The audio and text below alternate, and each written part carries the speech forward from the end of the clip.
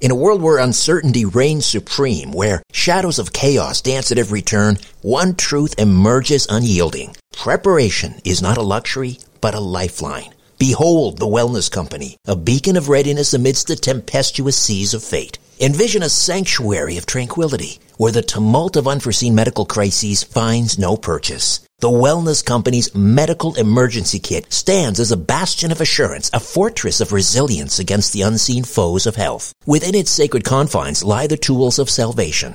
Ivermectin, to ward off the insidious whispers of disease. Emergency antibiotics, to quell the raging storms of infection. Antivirals, to vanquish the relentless tides of contagion, and more. The Wellness Company Medical Emergency Kit is not merely a collection of supplies. It is the embodiment of preparedness itself. Crafted by the hands of esteemed healers led by luminaries such as Dr. Peter McCullough, Dr. James Thorpe, Dr. Harvey Risch, and Dr. Drew Pinsky, this kit stands as the pinnacle of safety, the zenith of prevention. These truth-seeking doctors have forged a testament to vigilance, a testament to the unwavering pursuit of well-being. Embrace the certainty that comes from being armed against adversity. Embrace the Wellness Company, for in its embrace lies the promise of resilience, the promise of a brighter tomorrow amidst the chaos of today. Don't wait for the next crisis to strike. Visit twc.health/Strange Planet and use promo code Strange Planet for an exclusive 10% discount. Prepare today and rest easy tomorrow.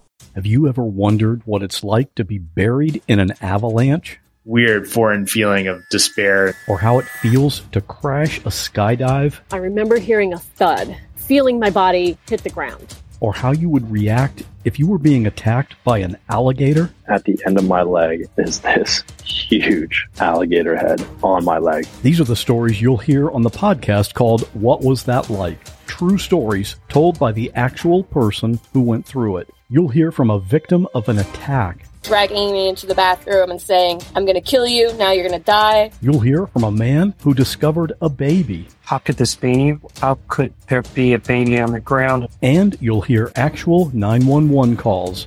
Lincoln County 911. There's a man at my back door. He's trying to get in. What Was That Like is a podcast about real people in unreal situations. Search for What Was That Like on any podcast app or at whatwasthatlike.com. Conspiracy Unlimited with Richard Syrett.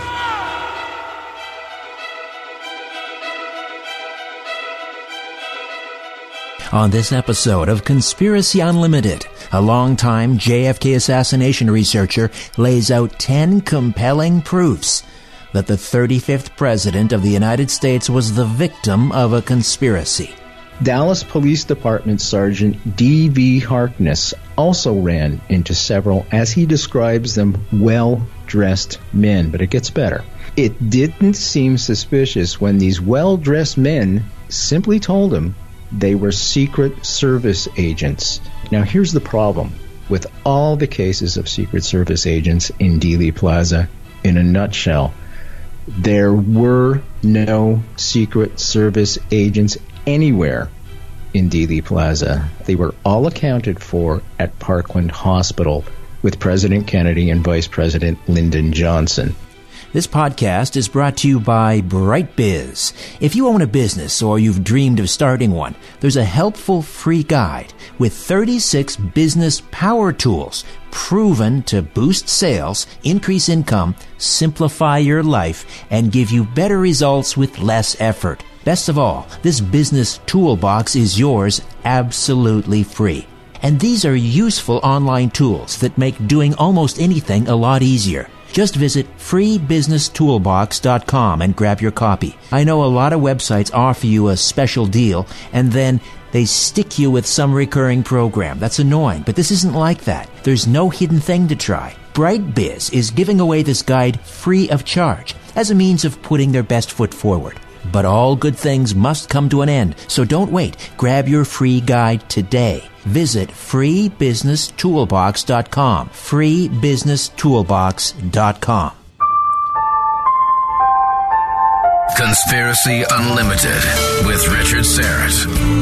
Pursuing the truth wherever it leads. Exposing evil and corruption and the secret machinations of powerful elites. revealing the high strangeness beneath the surface of our supposed reality. Coming to you from his studio beneath the stairs, here's Richard Syrett. Well, hard to believe it is Friday again. Hey, just a reminder, stay tuned for the weekly draw and your chance to win a copy of a Strange Planet CD. That's a collection of my weekly radio features that air up here in Canada. To get in on the draw, it's real simple. Just rate and review this podcast. Grab a screenshot of that, email it to me at richardsarrett1@gmail.com, and don't forget to include your full name and mailing address in the email. That's important. And then your name goes into the ginormous Cheese Puffs jar, and make sure you're listening every Friday, and maybe I'll draw your name. Good luck and have fun. So I saw this story in the online edition of the London Evening Standard. A leading armed forces charity there has called for greater awareness of the causes of World War I after a survey revealed that some millennials thought the JFK assassination led to its outbreak. Let me repeat that. A survey revealed some millennials thought the assassination of John F. Kennedy led to the outbreak of World War I. You heard me correctly. The SSAFA, formerly the Soldiers, Airmen, and Families Association, wants people to pass stories of the Great War down to younger people so they will be celebrated and never forgotten. So in this survey of 2,000 millennials, it found 6% of millennials thought the murder of U.S. President John F. Kennedy caused the conflict. I should also note that a certain percentage of millennials also thought Britain fought France in the war, and that Margaret Thatcher was the prime minister during World War I. Then my good friend up in Kingston, Brent Holland, who's a world-renowned composer for film and TV, also happens to be one terrific writer and broadcaster and a JFK researcher. He passed this document along to me the other day. He put it together. It's a concise and cogent list of 10 proofs, we'll call them, 10 proofs that JFK was the victim of a conspiracy. So I thought I got to get him on to discuss this. And he's here, and we're going to talk about some of these verifiable proofs, some of which I'm guessing you've never heard before. Brent Holland is, as I say, a long-time JFK assassination researcher and is the last person to ever interview Theodore Sorensen. That's President John F. Kennedy's trusted advisor, speechwriter, and friend. And he interviewed Ted Sorensen just before he died back in 2010. And Brent is also the author of JFK Assassination, From the Oval Office to Daley Plaza. He was the only Canadian invited to deliver a keynote speech in Daley Plaza in Dallas to commemorate the 50th anniversary of JFK's murder. He's a multi-award-winning music composer for feature films and television, and is also the host of the radio program Night Fright, paranormal radio from Canada. Brent Holland, welcome to Conspiracy Unlimited. How are you, my friend? I am so happy to be here tonight with you, Richard, and your great listeners and viewers from all across the lands. I'm great. Thank you so much for having me on once again. Much appreciated. My pleasure. And thank you for sending this terrific document that you put together for tonight's podcast. So succinct. Really, I think nails the case is closed after reading this. Let me just share this with the folks. This is what you put together. Top 10 facts. Proof. JFK assassination was a conspiracy. Just facts. No speculation, no opinion, no theories. Just undisputable facts proved by science, released files, first-person witnesses, and number 1, confirmed conspiracy. JFK closest aide, Ted Sorensen. And we'll get into his interview with you in a moment. But let's start with number 10 on your list. Destroyed files and evidence. This, Richard, is a file that came across my desk unexpectedly, and it was back in October 2017. A fellow by the name of Bill Kelly, who's a renowned JFK researcher, wrote an article on top 50 missing assassination records. And here are just a few, I'm not going to do all 50 tonight, of the key files that are missing. Now, on January 4th, he reports, in 1997, a woman by the name of Joan Zimmerman, then working for the Assassination Records Review Board. Now, for those of you that don't know what that is, because of the movie JFK in 1992, there was such an uproar to release the JFK files. You've heard about the JFK files finally being released last year, et cetera, et cetera. Well, this is the beginning of it. There was a big investigation to see what files would be allowed to be released and which ones were going to be held back because of top secret confidences and things of that nature. So Joan Zimmerman was one of the investigators, and she went around and interviewed several people. One of the people she interviewed was a fellow by the name of James Mastrovito. James Mastrovito, he's a Secret Service agent, and he was in charge of the JFK file complete in 1997. He stated that he took charge of between 5 to 6 filing cabinets worth of material. That's a lot of files. Oh, yeah. Yeah. Mastrovito said he had purged, his word, between 2,000 and 3,000 files of what he called mental cases, and what he classified mental cases were people who claimed they killed JFK. So he's just thrown out up to 3,000 files. 3,000 files of the JFK assassination. Who knows what was in them? The most disturbing, however, and repulsive is what he also did.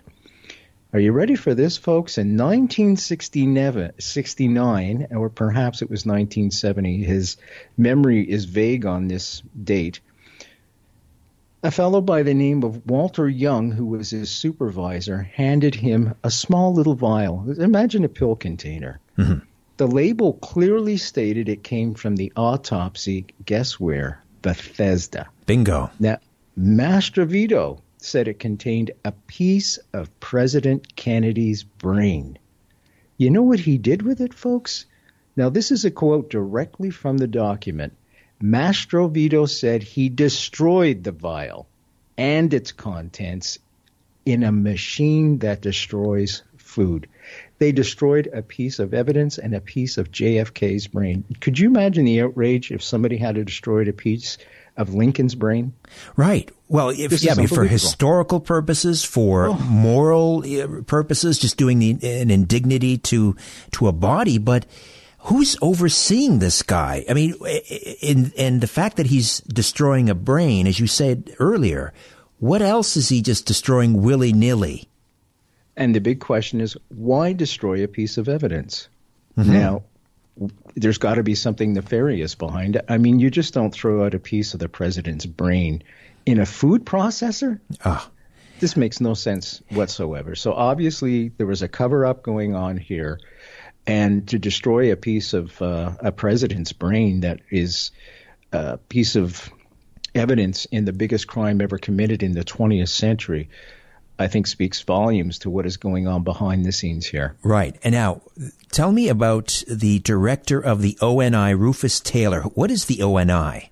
The ONI is the Office of Naval Intelligence. It's another one of those spaghetti acronyms that they have in the United States for all the various intelligence services. You know, there's the CIA, Central Intelligence, and then there's the FBI, Federal Bureau of Investigation, et cetera, et cetera. Well, the ONI is the Office of Naval Intelligence. So it's like military intelligence. Sure, and I think it predates even the OSS. I believe it does. Yeah, it was one of the very first ones. I think it's been around since the First World War, but don't quote me on that one. Okay. Okay. So this fella, Rufus Taylor, was the director of the ONI, the Office of Naval Intelligence, and he was in charge of the assassination files for the JFK assassination. Now, here's one of the files that came to light that he had, and I'd never heard of this before. He had undercover agents working in Jack Ruby's Carousel Club. Can you imagine installing and maintaining the sound system? So I used to do this as a living. I used to work on rock shows, the Jackson Tour and things like that, and I was a sound guy and a light guy. So this guy was masquerading as a sound system guy in Ruby's Carousel Club, and all the time he was an undercover agent working for the ONI. Now, Why? What did they want with? What did they think Ruby was up to? That is the key question, and we can only speculate at this point. But obviously, Jack Ruby was under scrutiny. But on top of that, it is the only surviving document from this big treasure trove of assassination files that reports that Oswald was seen in the club, in Jack Ruby's club. And as we know, the Warren Commission clearly states that there was no connection between Oswald and Ruby, who, by the way, shot Oswald and killed him. So this is mesmerizing that this is coming to light now. And once again, mainstream won't touch it. So thank God for folks like you, Richard, to get this information out there to the people. And once again, folks, this is not fake news. Okay, I'm telling you, these are files, actual files, like Richard said in the beginning. There's no speculation here. These are word-for-word files. So this is terrifying to think that all these files have been covered up for all these years. And this is an important document because it demonstrates a very high likelihood that Oswald and Ruby knew each other, obviously prior to what was sort of portrayed in the mainstream media as just this, vendetta killing of Jack Ruby, who, wanted to avenge the president. Very much. And you're absolutely right, Richard, with that. It also confirms what Beverly Oliver told me. Beverly Oliver worked at Jack Ruby's Carousel Club. Not really. She frequented the place a lot. She worked right beside it. But she said publicly that she witnessed Ruby and Oswald together, and also a fellow by the name of David Ferry. Now, for years, people have been denouncing what Beverly said. This is finally the proof that backs up her story, that there was indeed an undercover agent working there that had seen very clearly Oswald with Ruby in the club. So this is electric. I'll say. All right, now you have some interesting records of FBI wiretapping of Oswald. Let's dip into those. Yeah, this is incredible. I had no prior knowledge of this information at all. And this is from the aarclibrary.org. You can check it out for yourself. And it's Missing Records, and it's by a fellow by the name of Malcolm Blunt, who, again, is a legendary JFK researcher. And he posted this only on January 10th, 2018, not that long ago. And it says, while in police custody, as well as post-assassination tapes of Ruth Paine and Michael Paine and Marina and Robert Oswald, that's Lee Harvey Oswald's brother, phones as reported by Irving Police Chief Paul. So these records of FBI wiretappings, they had wiretappings of Oswald while he was in police custody. As well as after the assassination, they had phone call taps of Ruth Paine, Michael Paine, that's her husband, and right, Marina Oswald is the wife of Oswald. Right, and we should mention that Michael Paine worked at Bell Helicopter, and Ruth and Michael Paine befriend the Oswalds. I mean, go figure. Here's this defector who comes back and is welcomed by this powerful couple, Michael and Ruth Paine. What is he doing hanging around them?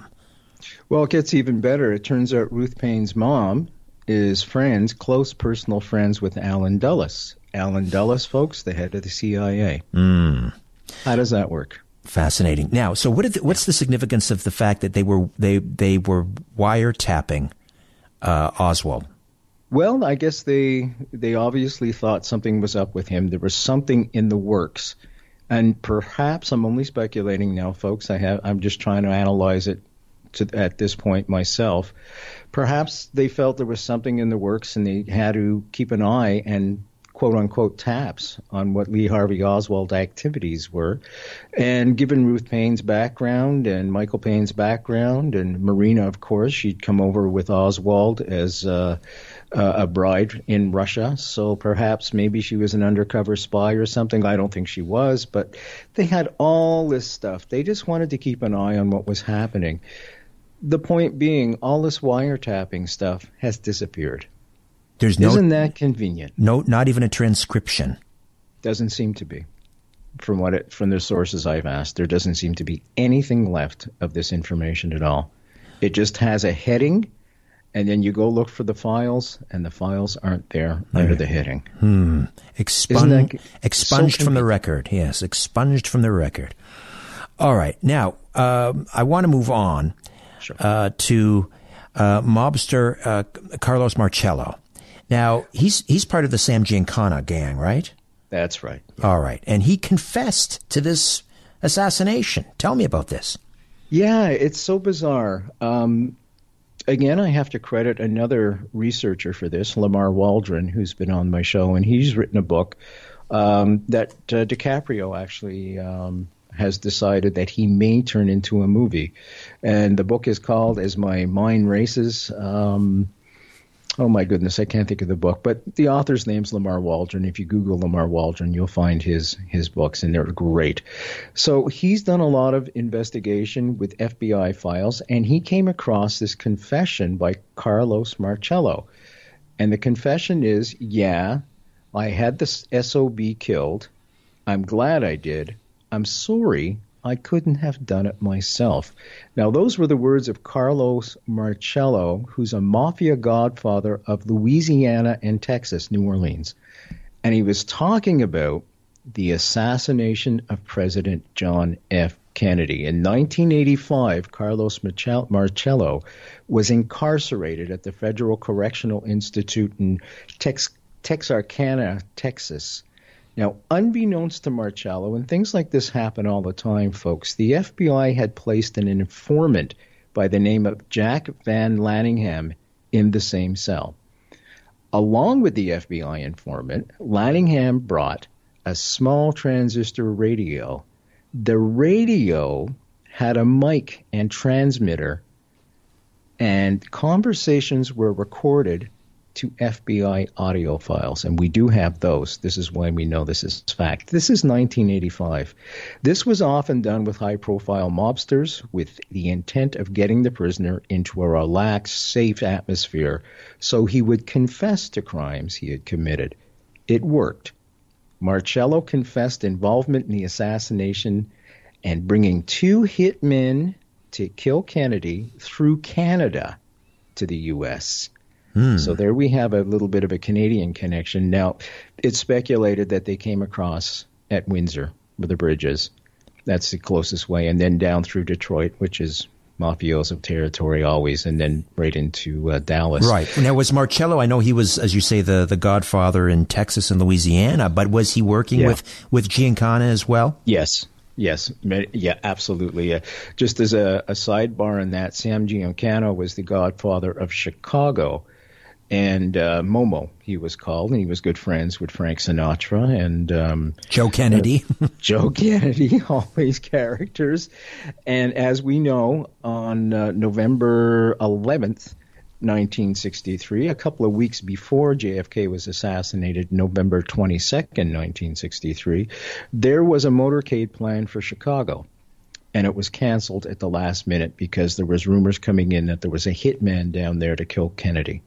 Right. And that's Sam Giancana. Nothing happens in Chicago without Giancana, Momo knowing about it. And the same thing can be said about Texas and New Orleans. Well, what's interesting about the Chicago situation, the aborted assassination, was, some speculate, you could weigh in on this, that the person who tipped them off that there was an assassination about to go down was Oswald himself.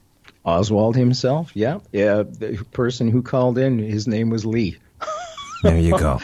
Now, so do we have that can of worms? So, do we have these tapes of the Marcello? Have you heard them? Do we have transcripts of the Marcello confession? I have seen transcripts of them in Lamar's book. I have not heard them myself, but this is something, once again, I just want to point out here that something that makes me crazy about mainstream. This information was known in 1985. 1985.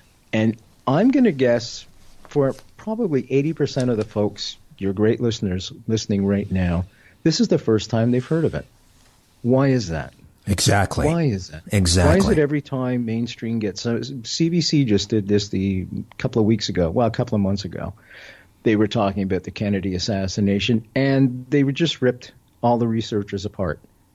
And it was disgusting because they never talked about these facts that you're talking about, allowing me to talk about and tell the folks right now. And this is not my research. Once again, folks, these are known facts, files, no speculation, nothing. This is the information. This is not fake news. Now, I guess we have to point out that just because Carlos Marcello confessed doesn't necessarily mean he was involved. It could be his just, trying to make himself more grandiose or whatever. It's just talk, right? But did he name names? Did he talk about specifics? Did he say who these assassins were and where they were? So-and-so was on the Daltech building and so-and-so was over here. Did he go into that kind of detail? Not to my knowledge, at least not in Lamar's book. Now, he may have in other books, and if I ever read the transcriptions, he may have. But you bring up a good point. We should question everything. I guess what I'm trying to say is these are the facts that are known right now. Perhaps they deserve some investigation from, say, the Fifth Estate, the other CTV news show, W5. Why not go into this and, we're going to get to the Ted Sorensen confirmation of assassination and conspiracy. Why has nobody picked up on that? Ted's been gone now since 2010. Well, the problem is, most of the investigative reporters out there, so-called, A, aren't fit to cover a house fire, and two, most of them weren't even born when the movie JFK was shot, never mind the president. Yeah, I don't know how often I've spoken to younger people and asked them who JFK was, and I get a blank look on their face.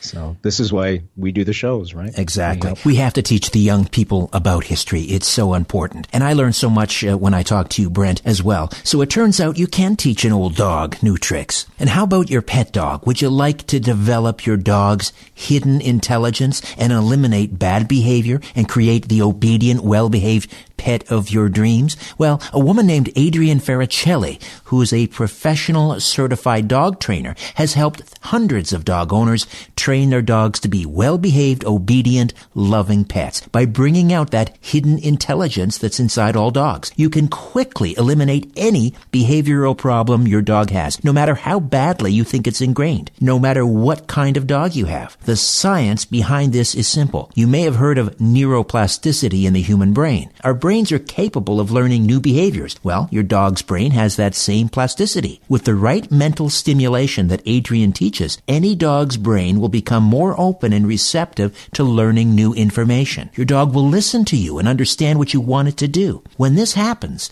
bad behaviors simply fade away as more desirable ones appear in their place. So if you want to check out this remarkable dog training system, just visit realbusinessbargains.com. That's realbusinessbargains.com. realbusinessbargains.com. The truth goes through 3 stages. First, it is ridiculed. Then, it is violently opposed. Finally, it is accepted as self-evident. Let me just read that again. I don't know what that means. Conspiracy Unlimited with Richard Syrett. JFK assassination researcher, broadcaster, author Brent Holland is with me, and we're discussing his list of 10 proofs that JFK's assassination was a conspiracy. I want to jump ahead because I do want to get to the Ted Sorensen piece, but I want to talk about these false Secret Service agents. The grassy knoll was just crawling with so-called Secret Service agents when all of them were present and accounted for at Parkland Hospital. Yeah, this is this has been known for a long time, and it was also put in the movie JFK. So this has been around forever. And once again, why mainstream doesn't cover it, I don't know. It's going to be a repeating mantra for me tonight. So Dallas police officer Joe M. Smith.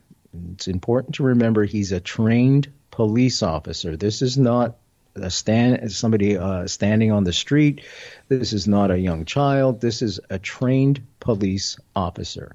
raced behind the picket fence on the grassy knoll seconds after the shots rang out and killed JFK. There, he encountered a suspicious man. Patrolman Smith pulled his sidearm. That's how suspicious this guy was. And don't forget, there was a murder that just took place. He pulled his sidearm and demanded to know what the suspicious man was doing there. You know what the guy did next? The guy took out a Secret Service badge and told Smith to keep looking. So he did. He figured, okay, well, I guess he really is a Secret Service guy. He's got the badge. He's a trained police officer. Now, this same scenario plays out moments later at the rear of the Texas School Book Depository. That's where everybody feels, from the mainstream anyways, that Lee Harvey Oswald took the shots from. But they were closing the building off. Dallas Police Department Sergeant D.V. Harkness also ran into several, as he describes them, well-dressed men. But it gets better. It didn't seem suspicious when these well-dressed men simply told him they were Secret Service agents. Fair enough. Nothing out of the ordinary, right? Now, here's the problem with all the cases of Secret Service agents in Dealey Plaza. In a nutshell, there were no Secret Service agents anywhere in Dealey Plaza. I should repeat that. There were no Secret Service agents anywhere in Dealey Plaza. In fact, they were all accounted for at Parkland Hospital with President Kennedy and Vice President Lyndon Johnson. Now, NASA physicist G. Paul Chambers, I quote him directly, told me, I had the chance to talk with G. Robert Blakely, heading the 1978 House Select Committee on Assassinations. He said he checked every federal agency. There were no federal agents of any kind on that grassy knoll.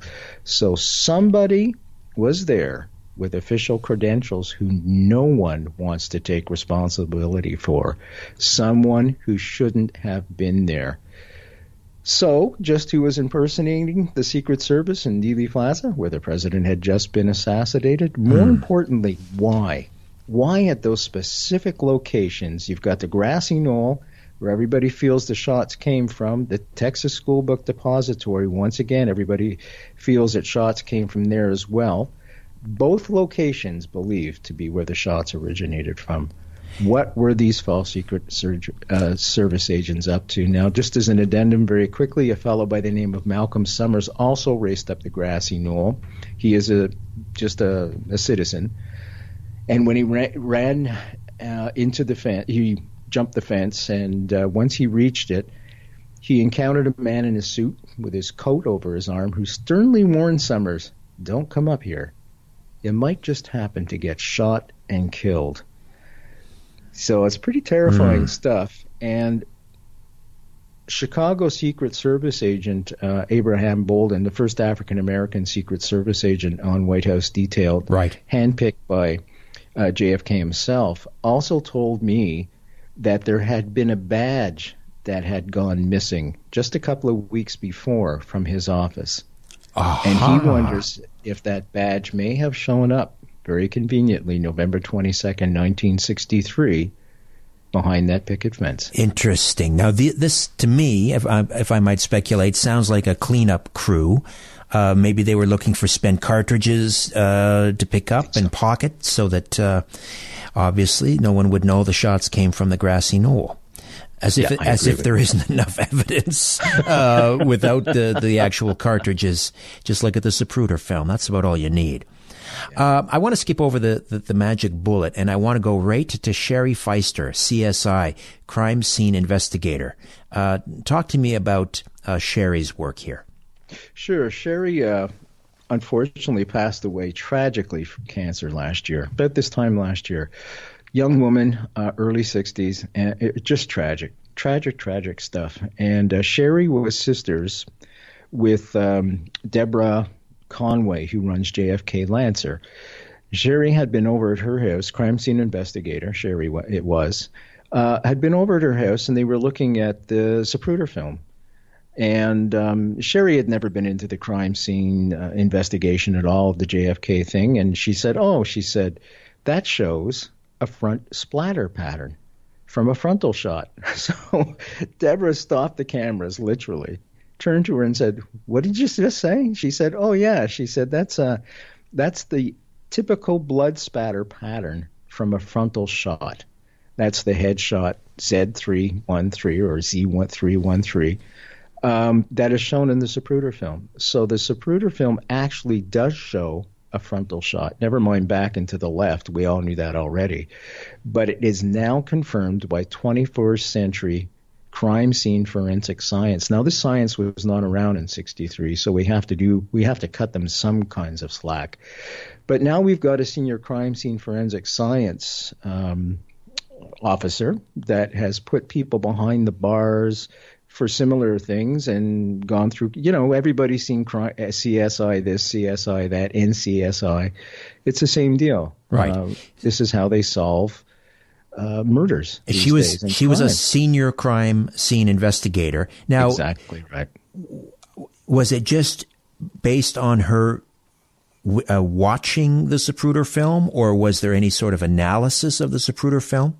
She did a lot of analysis. She's written a book on it, actually. It's out there.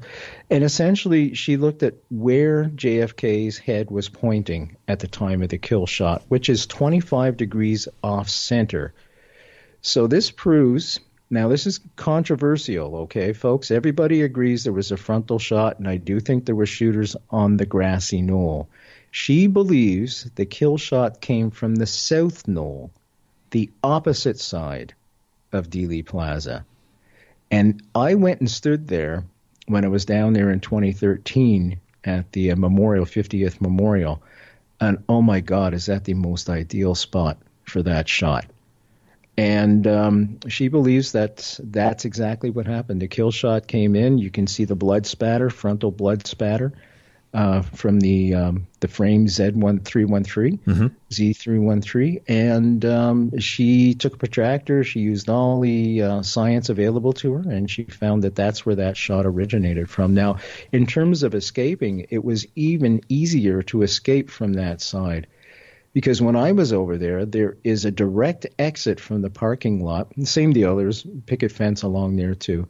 Direct exit from the parking lot right onto the Stemmons Freeway. Right. When you look at all pictures, there is nobody standing over in that area in terms of crowd. Isn't that interesting? They were alone to do what they wanted. Everyone is focused on the grassy knoll on the other side of the street. Yeah. Let's go to Ted Sorensen. And as you say, this was Jack Kennedy's confidant, his speechwriter, the man who wrote the speech that perhaps was the nail in the coffin for Kennedy. The peace speech. June 11th. Yes. June 10th, my mistake, sorry. In 1963. So you may have conducted one of the last interviews with Ted Sorensen, or am I exaggerating? I think it was exactly that. It was his last. How much time have we got, Richard? I'll know how to condense it. We have 5 or 6 minutes. Okay, so Ted Sorensen passed away just after I interviewed him in his Manhattan apartment on September 18th, 2010. And he was ready to unload. And I brought my video camera. I have all this on video camera. I'm turning it into a documentary, as a matter of fact, as we speak. And he named agencies. He named the possibility of military intelligence, all the alphabets, as I call them, being involved. Now everybody says, well, that's quacky. And I say, no, it's not quacky, because if you look at an operation called Mongoose, you've got the Cuban exiles, anti-Castro Cuban exiles, you've got the mafia, you've got military intelligence, and you've got the CIA all working together to overthrow Castro and bring power back, the power base back to Cuba. So they were all working together. Once Kennedy said, that's it, we're not going into Cuba, we just had the Cuban Missile Crisis. You know how close we came to not being here, folks? We're not going back into Cuba. Cuba can relax now, because that was part of the deal to get the Russians to pull the missiles out. So automatically, the forces that be were not happy at all with JFK's decision on that. And that he threatened to smash the CIA into 1,000 pieces and cast them to the wind. Exactly right. And this is exactly what got him killed. There wasn't just one thing. There was multiple things. But this was the nail in the coffin, if you will, especially that peace speech where he wanted to bring the Soviet Union space and program and the United States space program together. He wanted to bring a nuclear detente, if you will, and stop above ground experiments with nuclear bombs. Because I just lost you. Are you still there? Hang on. I am still here. There we go. Sorry. Okay, there was a little glitch for some reason. Otherwise, it sounded great. Okay, so he wanted to merge the U.S. and the Soviet space programs. And also he wanted to create with the Soviet Union, and they ended up doing this actually, a ban on nuclear testing above the surface because it was poisoning the atmosphere. And they did it. There was a real reconciliation between, after both sides came so close during the Cuban Missile Crisis, there was a real movement for reconciliation, and let's not do this crazy stuff again and annihilate the world. So, but did Sorensen sure. say, I mean, did he name names other than, let's say, his own speculation? One might ask, well, how was he in a position to know? Well, he was in a position to know because he was one of the closest aides to JFK, just as Kenny O'Donnell and David Powers were close aides, and they were in the follow-up car to the president's limousine, the motorcade, and they saw the shots coming from the grassy knoll, and they were told to shut up for national security reasons. So they did, because they'd just gone through the Cuban Missile Crisis, and there was the fear that the information coming in, false information, I should say, coming in that it was the Cubans and it was the Soviets. So they shut up. And it was the same with Sorensen. They were all told to shut up. So they weren't even subpoenaed by the Warren Commission? No. They did testify, but they didn't really come out and say they saw what they saw. They were told to shut up on it. So, yeah, it really, these are all facts, folks. You can do what you want with them. The Ted Sorensen thing, he absolutely does confirm conspiracy. Without question, he goes into more detail. And that detailed information will be made available very shortly when I release the documentary. So, yeah, it's going to be... For fans of the Kennedy assassination, what a thing to say, fans. For people that follow it, it's going to be earth-shattering. Absolutely earth-shattering. Let's see if mainstream picks it up. Thank you so much for putting this together. So concise, so succinct. How do we listen to you on the radio? Oh, you can find me on Google. Just Google Brent Holland, and all my shows will come up. I have a show called Night Fright. And it's all on YouTube. So thank you so much for that little plug. That's very sweet of you. Brent, thank you so much for coming on and laying out this open and shut case. I appreciate it. You're very welcome. I'm available anytime for you, my friend. We will do a part 2 and a part 3, I'm sure. And as always, if ever in Kingston, man, do I know this great beer pub. You're on. I'm so overdue. All right, brother. Good night. You too. My best and love to your family. Well, before I dim the lights in my little studio beneath the stairs, I'm going to fill you in on what's happening on the next Conspiracy Unlimited. And of course, don't forget, we also have our weekly draw just ahead. But first, I want to congratulate my good friends at Life Extension for their Mega Green Tea Extract. What an amazing product. Mega Green Tea Extract provides powerful antioxidant effects throughout the body. Green tea contains health-promoting polyphenols, including a powerful antioxidant which has been the subject of extensive scientific research. Pour on these multiple health benefits.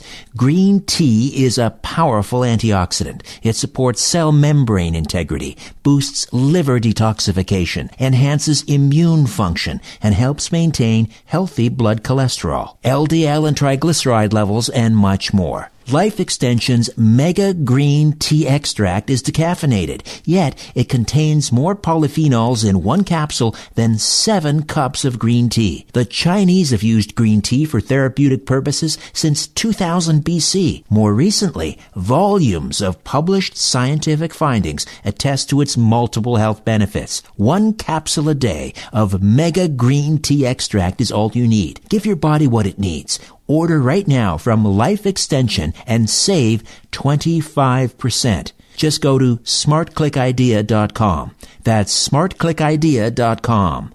smartclickidea.com. All right, time for our draw. Pry open the lid. Reach into the jar. Pull out a winner, and here we go. And we have Richard McMillan of Prince Albert, Saskatchewan. Congratulations, Richard. I'll be sending out your CD in the post right after I finish here. All right. Coming up on episode 47 of Conspiracy Unlimited, The Shroud of Turin. More scientific evidence this holy relic is, in fact, the burial shroud of Jesus Christ. Until next time, I'm Richard Syrett.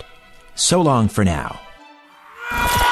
A new Conspiracy Unlimited with Richard Syrett drops every Monday, Wednesday, and Friday at conspiracyunlimitedpodcast.com. Blow your mind. That is all for now. Oh, and remember to share and give a 5-star review because we have huge egos and need love. We're like cats. We need constant petting.